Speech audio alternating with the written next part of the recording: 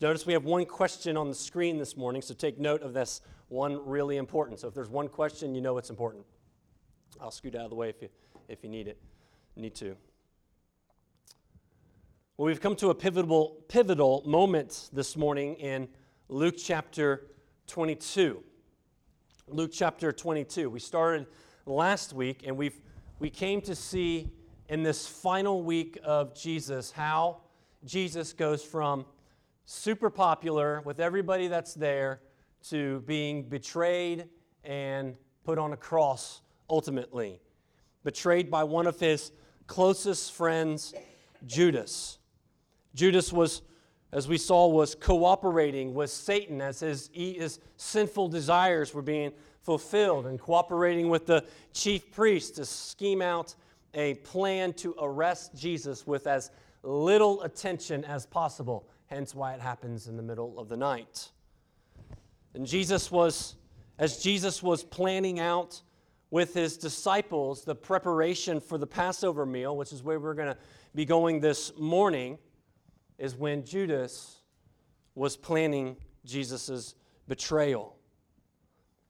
I'm very grateful this morning that in God's good providence, we not only get to hear and unpack the Passover of Jesus and the inauguration of the Lord's Supper that night, but this morning we will, as His church, also in remembrance, as He has commanded us, as He did that night, to observe the same supper that they observed that night. So what goodness of God that we get to hear the inauguration, the institution of the Lord's Supper this morning at the same Sunday that we providentially have the Lord's Supper. So let's look at Luke 22 and let's start reading in verse 7.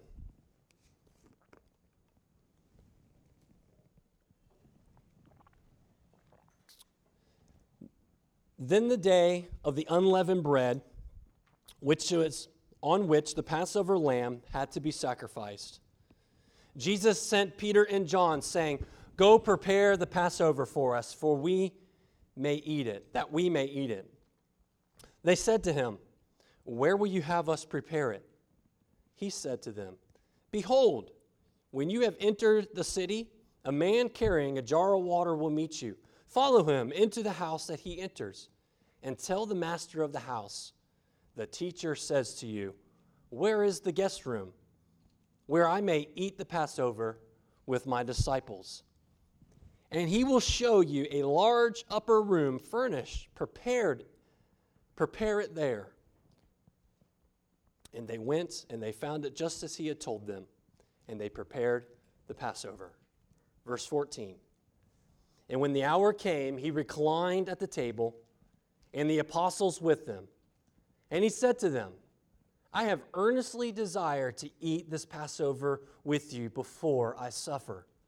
For I tell you, I will not eat it until the fulfilled in the kingdom of God." And he took a cup. And when he had given thanks, he said, "Take this and divide it amongst yourselves. For I tell you that from now on, I will not drink of the fruit of the vine until the kingdom of God comes." And he took the bread. And when he had given thanks, he broke it and gave it to them, saying, "This is my body, which is given for you. Do this in remembrance of me." And likewise, the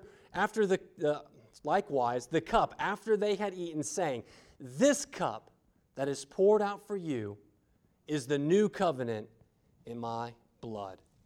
This is the word of the Lord. And may His Holy Spirit move in our hearts to hear and to see His holy, inspired, inerrant word for His glory and our joy. Amen.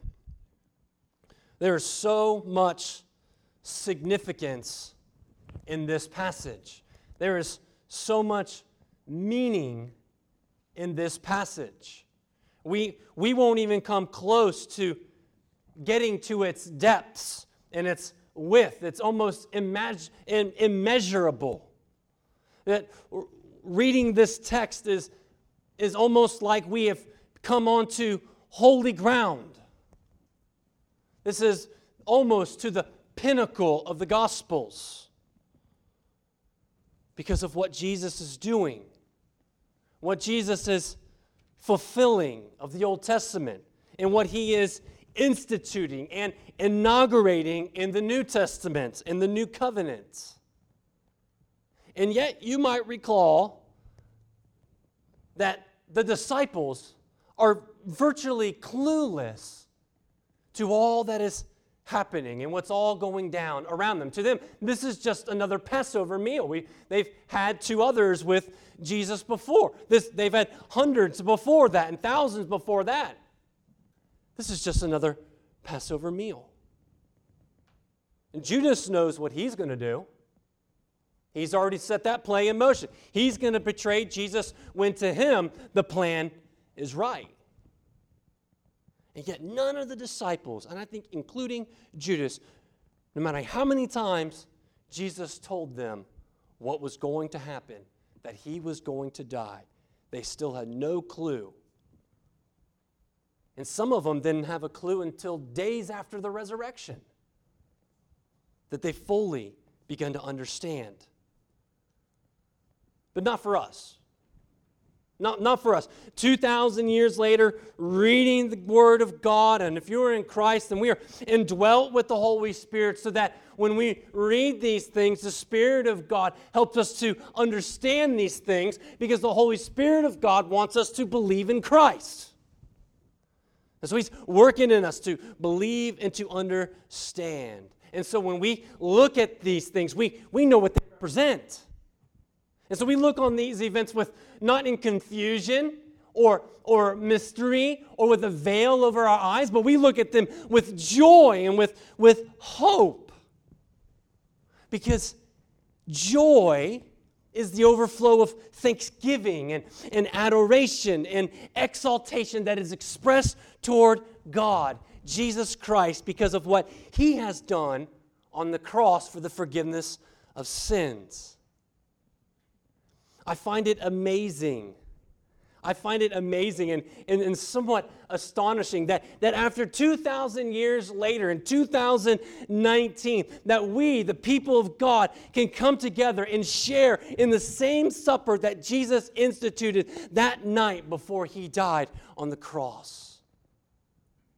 And ever since then, Christians for thousands of years have been gathering in little groups like ours and celebrating the Lord's Supper. Speaking different languages, coming from completely different cultures, different times in history, wearing different clothes from different nations that don't even exist anymore. And yet we, part of the body of Christ, get to share in the same supper as they. To God be the glory. The Lord's Supper is what signifies outwardly who is the church. Who is the church and who is not. It's the church that symbolically tastes the gospel when we take the Lord's Supper. It's the body of Christ in the unleavened bread, and the blood of Jesus shed on the cross as the wine, and we taste it. We taste the gospel. We ingest it as a small, insignificant meal, and yet it satisfies our souls because of what it represents. Because man doesn't live by bread alone, but by every word that proceeds from the mouth of God. It is our declaration of dependence upon the work of Christ and none of our own. It is our declaration of dependence upon His work of our redemption. And this morning is the holy ground of where we begin. So before we get to the upper room, let's see how they get there. How everything kind of comes together. This comes together for this anticipated event. Now Luke tells us exactly what's going down this day. This is the day that the festival of unleavened bread and Passover, they're here. And these are two events that happen almost simultaneously together. We can talk more about that later if you have questions about that. We don't have much time. But they happen somewhat together. They tie in together. Now, Jesus, he looks at Peter and John, and he says, go to town and find a place for us to observe the Passover. They couldn't just go and rent the Honeybone building like we do, right? They needed a place to go. Now, this is a very interesting thing because the obvious question that the two disciples ask is the obvious question. They say, Jesus, where? Where? Where are we going to eat this meal? Almost like some of us trying to decide where we're going to go out to eat sometimes. Where? Where are we going to go? Passover was one of the biggest holidays out of the whole year for the city of Jerusalem. And at this time, there's upwards to over 200,000 people pilgriming to the city during these festivals. Chatham County and Savannah and the surrounding area, right, of Savannah, is about 290,000 people. So imagine all of Chatham County amassing in one place at one time. And we're like, they're already there. They're already in Savannah. Let them stay, right? No, they're coming to your town. When I go to Together for the Gospel in Louisville, it's about 10,000 people that gather, and it's quite a bit, but 10,000 is nothing compared to 200,000. And when we get into that city of Louisville, like it's a decent-sized city, man, we pack those places out. There's no rooms to rent. The restaurants are totally full. The streets are congested. People who live there are honking their horns because there's this massive thousands of people crossing the street at one time. Imagine Jerusalem then with 200,000. And so Jesus' boys are like, Jesus, man, you're kidding, right? Like talking about not preparing ahead. And what does Jesus do? He shows us what he always does. He shows us that God will provide. He shows God will provide. And he gives us this almost crazy detailed story in verses 10 through 12. These unbelievable details about this, how they're miraculously going to meet on a road a dude carrying water, which, by the way, dudes don't carry water in the first century. Dudes carry wineskins. They don't carry the pots on their heads. That's for the women. Women carry the pots. And so they were going to find this guy. And just so happened, this guy is going to lead them to this other guy's house, and this guy's going to have a room completely prepared just for them. God was providing for them in every last detail. The room was all set up and all arranged. And verse 13 tells us that exactly what Jesus said would happen is what happened.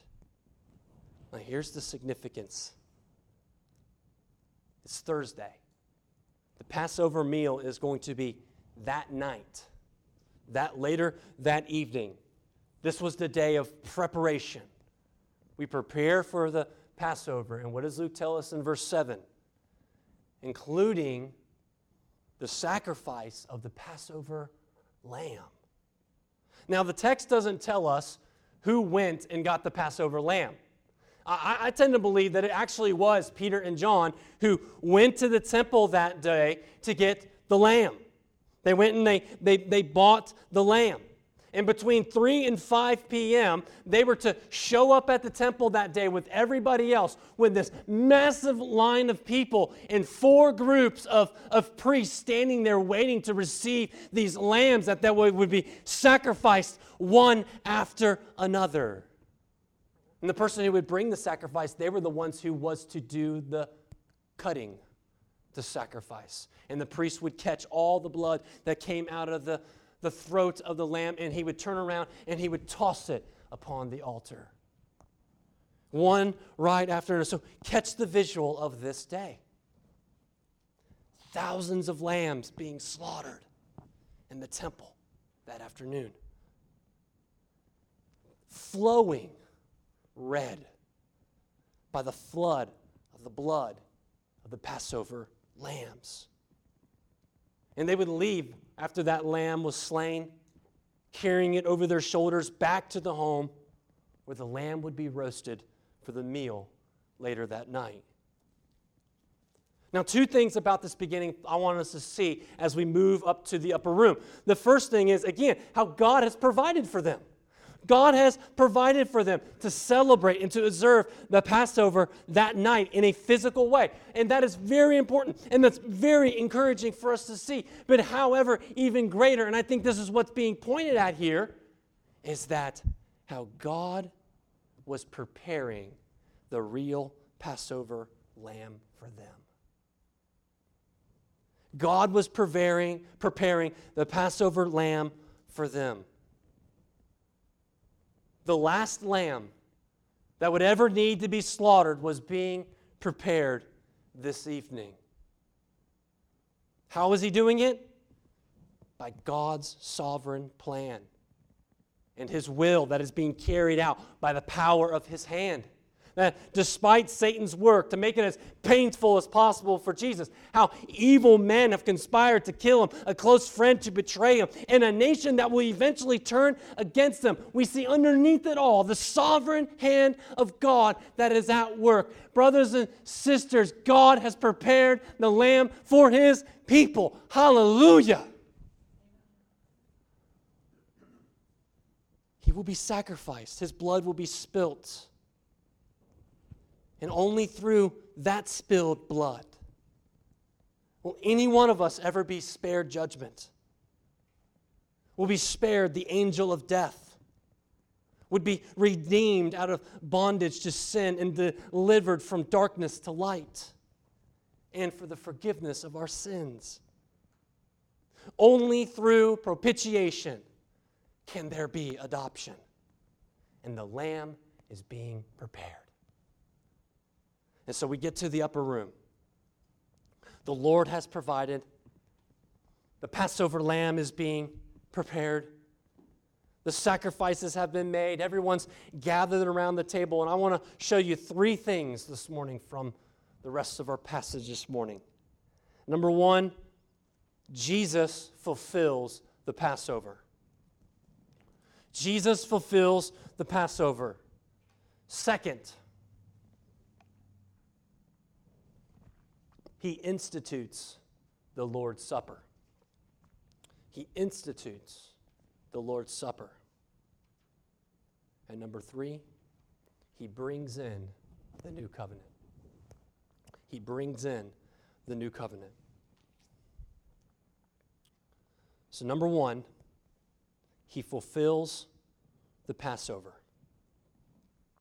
Jesus fulfills the Passover. Why? Because he is the Passover lamb. He is the substitute.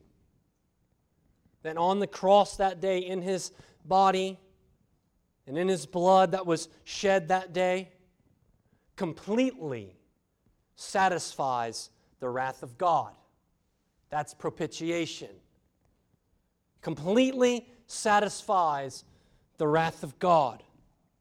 Now, Luke's account of the meal shows us something in its language as if something is coming to an end, doesn't it? And we know that there are some endings coming. I mean, he says, I will not eat until this is fulfilled, or from now on I will not drink of the fruit of the vine until the kingdom of God. And we know his life is ending. His earthly ministry is ending. But what else is ending? The Passover. This isn't Jesus' last Passover or his Last Supper, but this is the last Passover. Because he is fulfilling it as the Passover lamb. The Passover meal, let's talk about the Passover for a few minutes, right? So the Passover meal was first eaten the night before the Exodus. So we read a little bit of that, Exodus chapter 12 this morning, when God delivers his people out of slavery in Egypt. And that night, each family was told to kill a pure and spotless lamb and take the blood and smear it around their doors, right? And then they roasted the lamb and they ate the lamb with unleavened bread and some other things that are described in the meal. And with the door smeared over with the blood of the pure and spotless lamb, the 10th plague passed over their homes. And as we read in Exodus, those who were not covered by the blood of the lamb were killed. Those of the firstborn were killed. All of Egypt, including the livestock, including Pharaoh's own home, was affected. And in this significant event of God delivering His people, the Exodus, is the most significant event for Jews in the Old Testament. This is the most significant event for them, as it was God's people delivering them out of the bondage of slavery. It was the defining act of salvation and deliverance under the Old Covenant. And the Passover meal was the way to commemorate that, to remember that. In fact, Moses says to memorialize it. Memorialize this meal and keep it every year. Remember it throughout your generation. So as every generation comes, teach them, show them, shepherd them into observing what God has done this day. So year after year, for thousands of years leading up to this night where Jesus and his boys were up in the upper room celebrating the last Passover. It was an act of remembrance of how God had delivered them in the past and how God would deliver them very soon again. It was God who delivered them through sacrifice. The sacrifice of a Passover lamb, through the shedding of innocent blood, through a substitute in their place. And the Passover, every Passover meal is pointing to that, how God had delivered them through innocent blood, through a sacrifice. And it was to show them, they needed to remember this, because Israel needed to remember every year, if not almost every day, that they could not deliver themselves. That sin would need to be atoned for. And that deliverance and atonement could only come through sacrifice. Now, moving back to the upper room.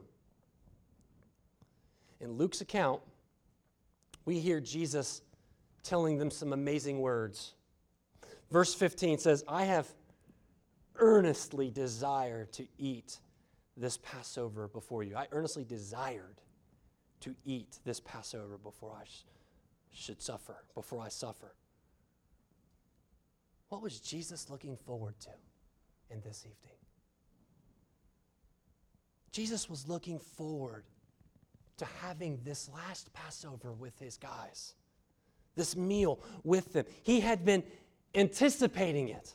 And not just in the days leading up, as the whole town had been anticipating of Passover coming and all the people gathering and just the hubbub that just kind of makes us anticipate certain days.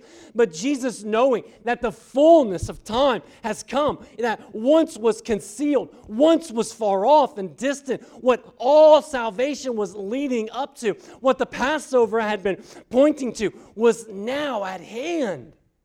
And that the Passover lamb would sit before them and eat with them.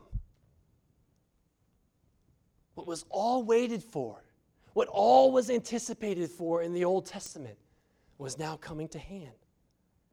He says in verse 16, for I tell you, I will not eat it until the fulfillment of the kingdom of God. And he took a cup. This is one of the cups of the Passover.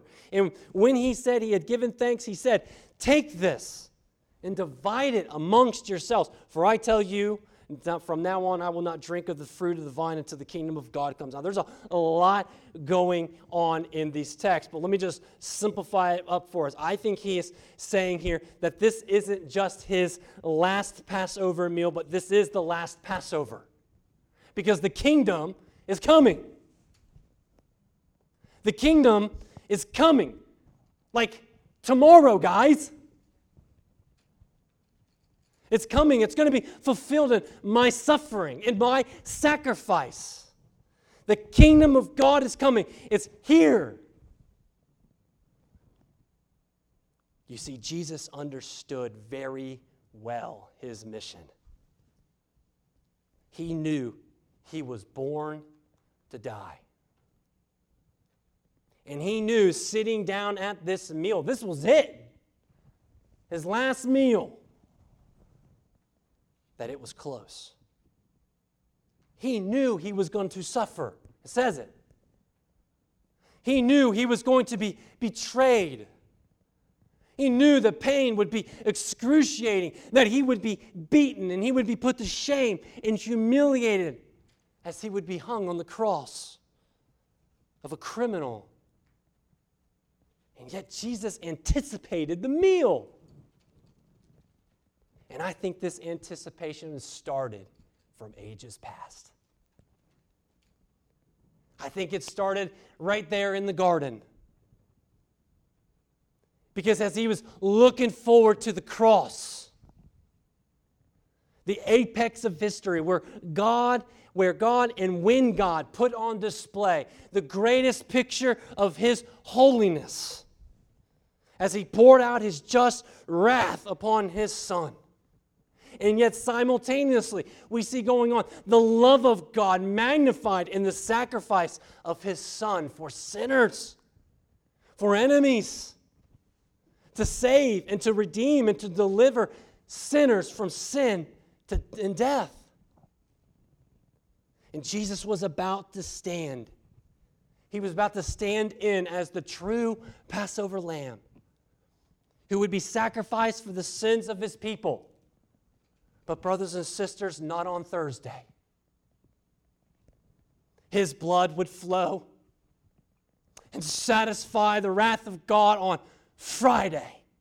And on that day, that work is completed.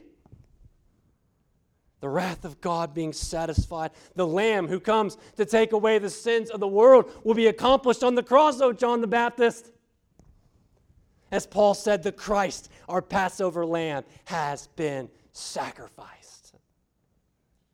They celebrated that night, the last Passover, because the once and for all perfect, spotless lamb is about to go to the altar.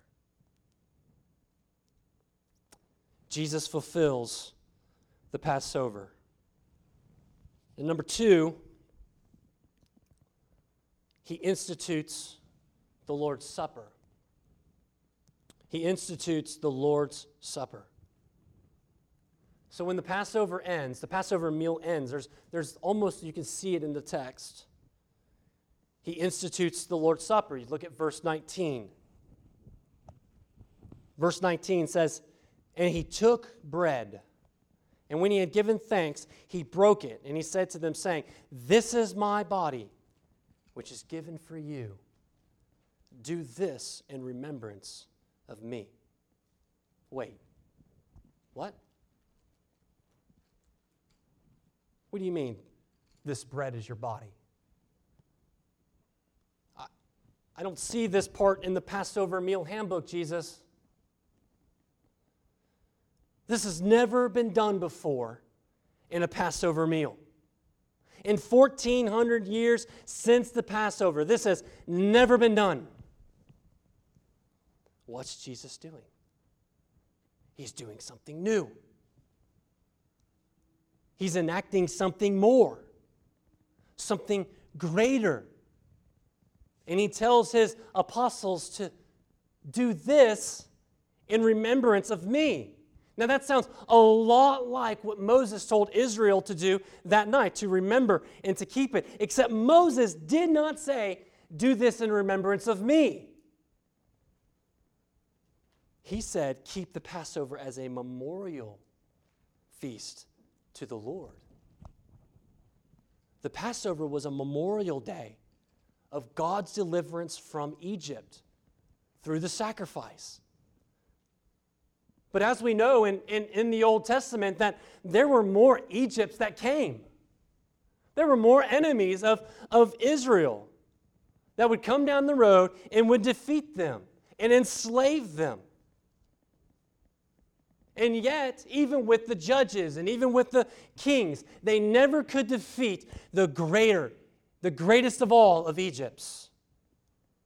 Sin. Sin would still need to be defeated. And God's people would still need to be delivered and brought out of the bondage of sin, out of the slavery of this greater Egypt called sin. But the Passover said, remember how God delivered you here. Remember what God did for you here. And Jesus is saying, now see what God is doing now. We don't memorialize just an event. It's not an event that we are memorializing. Jesus says, remember me. Do this in remembrance of me, because He is the only Passover lamb that was perfect and spotless and sufficient enough, the Son of God, whose body would be given over and whose blood would be shed. And He says, remember me. Not just an event, you remember me. And He says, do this. Do what? This new act, this new thing that I am leading you in. Do this in remembrance of me. He's not saying, or He's not telling us to celebrate the Passover meal. That's why we don't do the Passover meal. We don't look back to that to be our deliverance, but we look to the Christ who delivered us on the cross. That's why this new meal is so important. We don't celebrate the Passover meal. It's not what we do. It's been fulfilled. Now, I've been a part of a Seder meal before, a Passover meal that was kind of done and acted so that we could see its neat experiences and symbols and taste all the things that really don't taste that good, in my opinion, but they're there anyways, and they're good, and they're really helpful. But Jesus doesn't say, keep the Passover. He says, do this in remembrance of me. And so He gives us the Lord's Supper. And He took the bread. And He gave thanks. And He broke it. He broke the bread. And He gave it to them. And He said, this is my body. This is my body, which is given to you. Given for you. Now, did Jesus mean here that magically His body has become the bread and magically the bread has become His body? In some new mystical union that wasn't decided on until the 14th century? No. It couldn't be. His body's right there. His body's literally right in front of you. So there's no mystical union taking place. There's no magic. He's standing right here. The flesh is right there in front of them.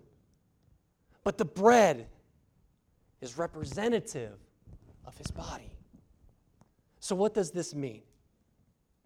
Well, like how the Passover lamb, which was sacrificed for their deliverance, and which, by the way, in the disciples' mouths, they still could taste its flavors. Jesus says, this is my body.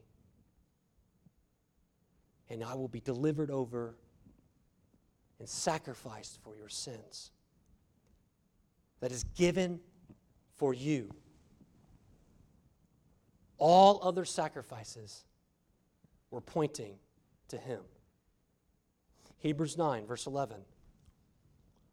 He says, but when Christ appeared as a high priest of good things that have come, then through the greater and more perfect tent, not made with hands, that is not of this creation, he entered once for all into the holy places, not by means of blood and goats and calves, but by means of what? His own blood. His own blood, thus securing an eternal redemption. For if the blood of goats and bulls and the sprinkling of defiled persons with their ashes of heifers sanctify for the purification of flesh, how much more will the blood of Christ, who is through the eternal Spirit, offer himself without blemish to God? Purify our conscience from dead works and to the living God, and to serve the living God. In Jesus Christ, and in him, in his body, was the sacrifice that they've been waiting for. I read this earlier this week. I thought this was so helpful, pointing back to Isaiah 53. Verse 4 says, surely he has bore our griefs. This is my body. And carried our sorrows. This is my body. Yet we esteemed him stricken. This is my body. Smitten by God and afflicted. This is my body. But he was pierced for our transgressions. This was my body. He was crushed for our iniquities. This was my body, or this is my body. Upon him was the chastisement that brought us peace. This is my body. And with his wounds we are healed. This is my body. All we, like sheep, have gone astray. We have turned to everyone to his own way, and the Lord has laid upon him the iniquity of us all. This is my body. The body of Christ given for you as a sacrifice, as a substitute, so that we would be delivered from sin and death, and so that we would be forgiven of our sins, that we would have peace with God and be healed. We would be brought new and brought home and near. We'd be drawn into a new family, a family of God. We'll be brought into the body of Christ. This is my body. Verse 20, and likewise the cup after they had eaten, saying, this cup that is poured out for you is the covenant, the new covenant in my blood. And just as the blood of the slaughtered lamb was poured out for the protection on the night of the Passover from the angel of death, the firstborn were protected. So now, on the cross, the blood of Jesus covers his people and shelters his people from the awful and fearful consequences of their sin. Revelation 7:14 through 15 tells us that God's judgment doesn't fall on those who have been washed. Have been washed and made white by what? By the blood of the Lamb. And in this single cup represents the blood of Jesus that was poured out for our atonement. And so Jesus instituting for us the Lord's Supper with just basic elements. Basic elements as a gift for his people. A gift to remember him. That we would remember him over and over and over. Let me ask you a few questions. If we stop celebrating the Lord's Supper, would that have any effect in your life? Would it have any effect in your life? What would you forget? I think the things that are already so easily to forget, the gospel. what would happen to the church? This isn't just a ritual we practice on the last Sunday of every month. It's not something we practice just because we've been commanded. But it was instituted by Jesus that night so that we would remember him. It is a grace given to us for the church. And lastly, Jesus inaugurates the new covenant. Jesus is bringing in the new covenant. The Lord's Supper represents what Jesus has done for the disciples, is going to do on the cross.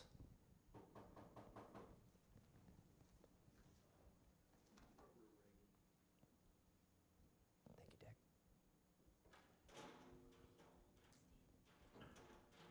Kelly, will you go with him? Someone probably just came to the wrong side. So, the Lord's Supper represents what Jesus has done on the cross and how it begins the new covenant with a new people. In the Old Testament, there was several covenants, but the main covenant that God had with his people was the Mosaic covenant. And the Mosaic covenant was inaugurated with blood. It was brought in with the shedding of blood, with sacrifice. And now, in this new covenant that Jesus is saying is going to be for a new people in a new community, and it also is being inaugurated by what? His blood. The word covenant is mostly understood as a contract. I think that's what we mostly think about when we think of the word covenant, but it's so much more than that. It actually has more to do with relationship than contract. Right? I have a contract with a bank to pay my mortgage, and it puts me in some kind of relationship with them. But I am in a covenant with my wife, and that has me in a deep relationship. And I don't say that my relationship with my bank is the same with my wife. How terrible would that be, huh? And a covenant is a bond in relationship. It's a commitment. And the old covenant was agreed upon at Mount Sinai where God promised.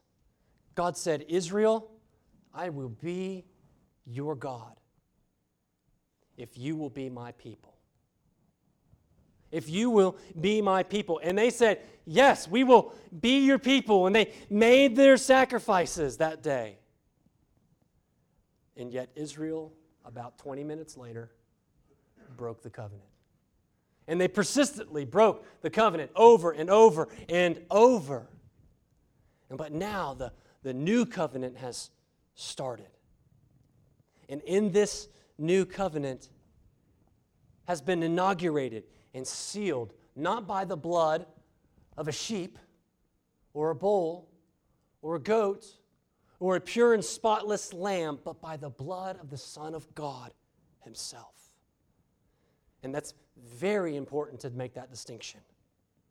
In this covenant, Jesus represents both God and man. He is both parties of the covenant. The new covenant is not us saying, God, we will be your people. Jesus is saying, I will be God and I will be the faithful people. The new covenant is eternal and secure because it doesn't rest on you, it doesn't rest on me, but it rests on Jesus who faithfully and in his perfect righteousness fulfilled the old covenant. And in him brings the new. It's God making a contract and relationship with himself to be our Savior. And he signed that contract, he sealed that contract, and he delivered that contract through the blood of his Son. The Passover was pointing to it, the Lord's Supper represented, and the gospel proclaims it. We are brought into this new covenant, brothers and sisters, not by circumcision. We are brought into this covenant not by the blood of our sacrifices or by our obedience to the law. We are not brought into this covenant by any works of man. That's old covenant. We're not brought into this new covenant by taking of the Lord's Supper or even being baptized. That's old covenant works. Even if we take these and we distort them into works as being that's what our salvation is, then that's old covenant works. But in the new covenant, Jesus is saying, since I'm the one who secured it, since I am God, and since I am perfectly fulfilled the contract, then we enter by grace. And we enter by grace through faith, and brought in and covered by the blood of the Lamb that was shed that day on the cross through the person and work of Jesus Christ. Do this in remembrance of me. That's the new covenant we remember. A covenant of grace. A covenant of mercy and love. And the wrath of God that was poured out on His Son. And the love of God to give such a sacrifice that could bring final and secure atonement for sinners. The new covenant is a covenant of grace that not only promises that we will be His people who will know God by His grace, but we will be a people who are renewed by His grace. And this is where the old covenant was insufficient, where the old covenant could not transform and bring about regeneration in the heart. It didn't make us new. But in the new covenant, we are given new hearts and renewed minds. Hebrews chapter 10 reminds us of this, and he's pointing all the way back to Jeremiah 31. And the Holy Spirit also bears witness to us, for after saying, "This is the covenant that I will make with them after those days, declares the Lord. I will put my laws on their hearts and write them on their minds." No longer on tablets, but in our hearts and in our minds. And I will remember their sins and their lawless deeds no more. And why? Because the perfect, spotless Lamb was sacrificed once and for all, accomplishing the satisfaction of the wrath of God, His holy wrath of God towards sin, enabling us now to come by grace and to come by faith and say, it's not by any works of me, oh God. It's not by my works of that I can do any of my goodness, any amount of faith that I can produce, any amount of times I show up to church, but only through the blood of Christ can I enter in. And His Holy Spirit gives us new life to believe. By the way, be thankful they have covered these up this morning. This is the new covenant of His blood. Now, this is amazing. I gave a sneak peek to this on Wednesday. But after the Passover meal, the original Passover meal, right? And Egypt was led out of Egypt to Mount Sinai. And after the giving of the Ten Commandments, and there was some drama that took place between there and there, and you can look at it. After that, Moses, Aaron, and 70 of the elders of the people, they went up to the mountain, and they went up on the mountain. And in Exodus 24, verse 11, it says, beheld God, right, comma, and they ate and they drank. With God. With God. They ate and they drank with God in the presence of God. So in a sense, we see God delivering through a meal to have a meal with Him. But it was only the leaders who went up. It was only Moses and Aaron and the 70 elders. The people stayed down on the bottom of the mountain, terrified, still terrified of the presence of God, the holiness of God. Why? Because the presence of God is dangerous. He's holy, and we are sinful. And this reminds us that we cannot eat with God until we have been atoned for. However, remember back to verse 15. Remember back to verse 15 where it says, Jesus was eager for this meal.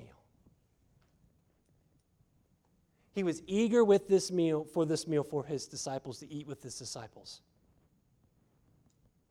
The Word became flesh and dwelt among us and ate with them. What man could never do, eat with God. That evening, Jesus eagerly ate with man, sinful man, betraying man, denying man. He ate eagerly. And in the new covenant, because of the blood of Christ, brothers and sisters, we will eat with Jesus. No longer in fear, no longer in terror for the wrath of God for our sins, because it's been covered, it's been done. But we come in peace because of the blood of Christ. The new covenant is here. There is peace with God. His Spirit dwells within us. He has given us new hearts and new minds, and He eats with us together. As the body of Christ, He is with us. And He eagerly awaits and enjoys in the remembrance of Him with us. How awesome is that? Don't turn around from that. Don't dismiss this as just a ritual that I've always seen and done since I was 4. Let that be blown away by what Jesus is doing in this text here, what He has instituted for us thousands of years ago, that His people have been enacting almost all the time that they gathered together, so that we would remember Him. The blood in His body that was poured out on our behalf. Don't dismiss this morning. Don't dismiss these things in the gathering with the church.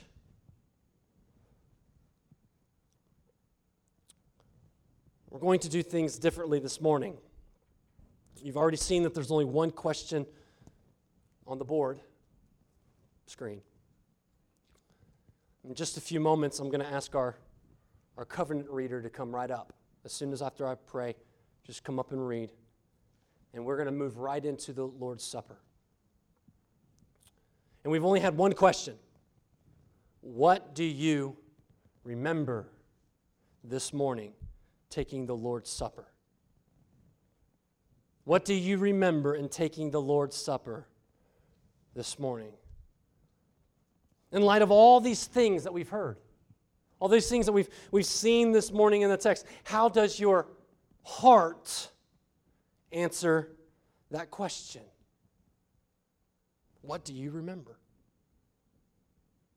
Jesus fulfilled the Passover. He instituted for a new people the Lord's Supper, inaugurating and bringing in the new covenant in His blood. And what we might think is impossible, but that every day we are in danger of forgetting what we do this morning.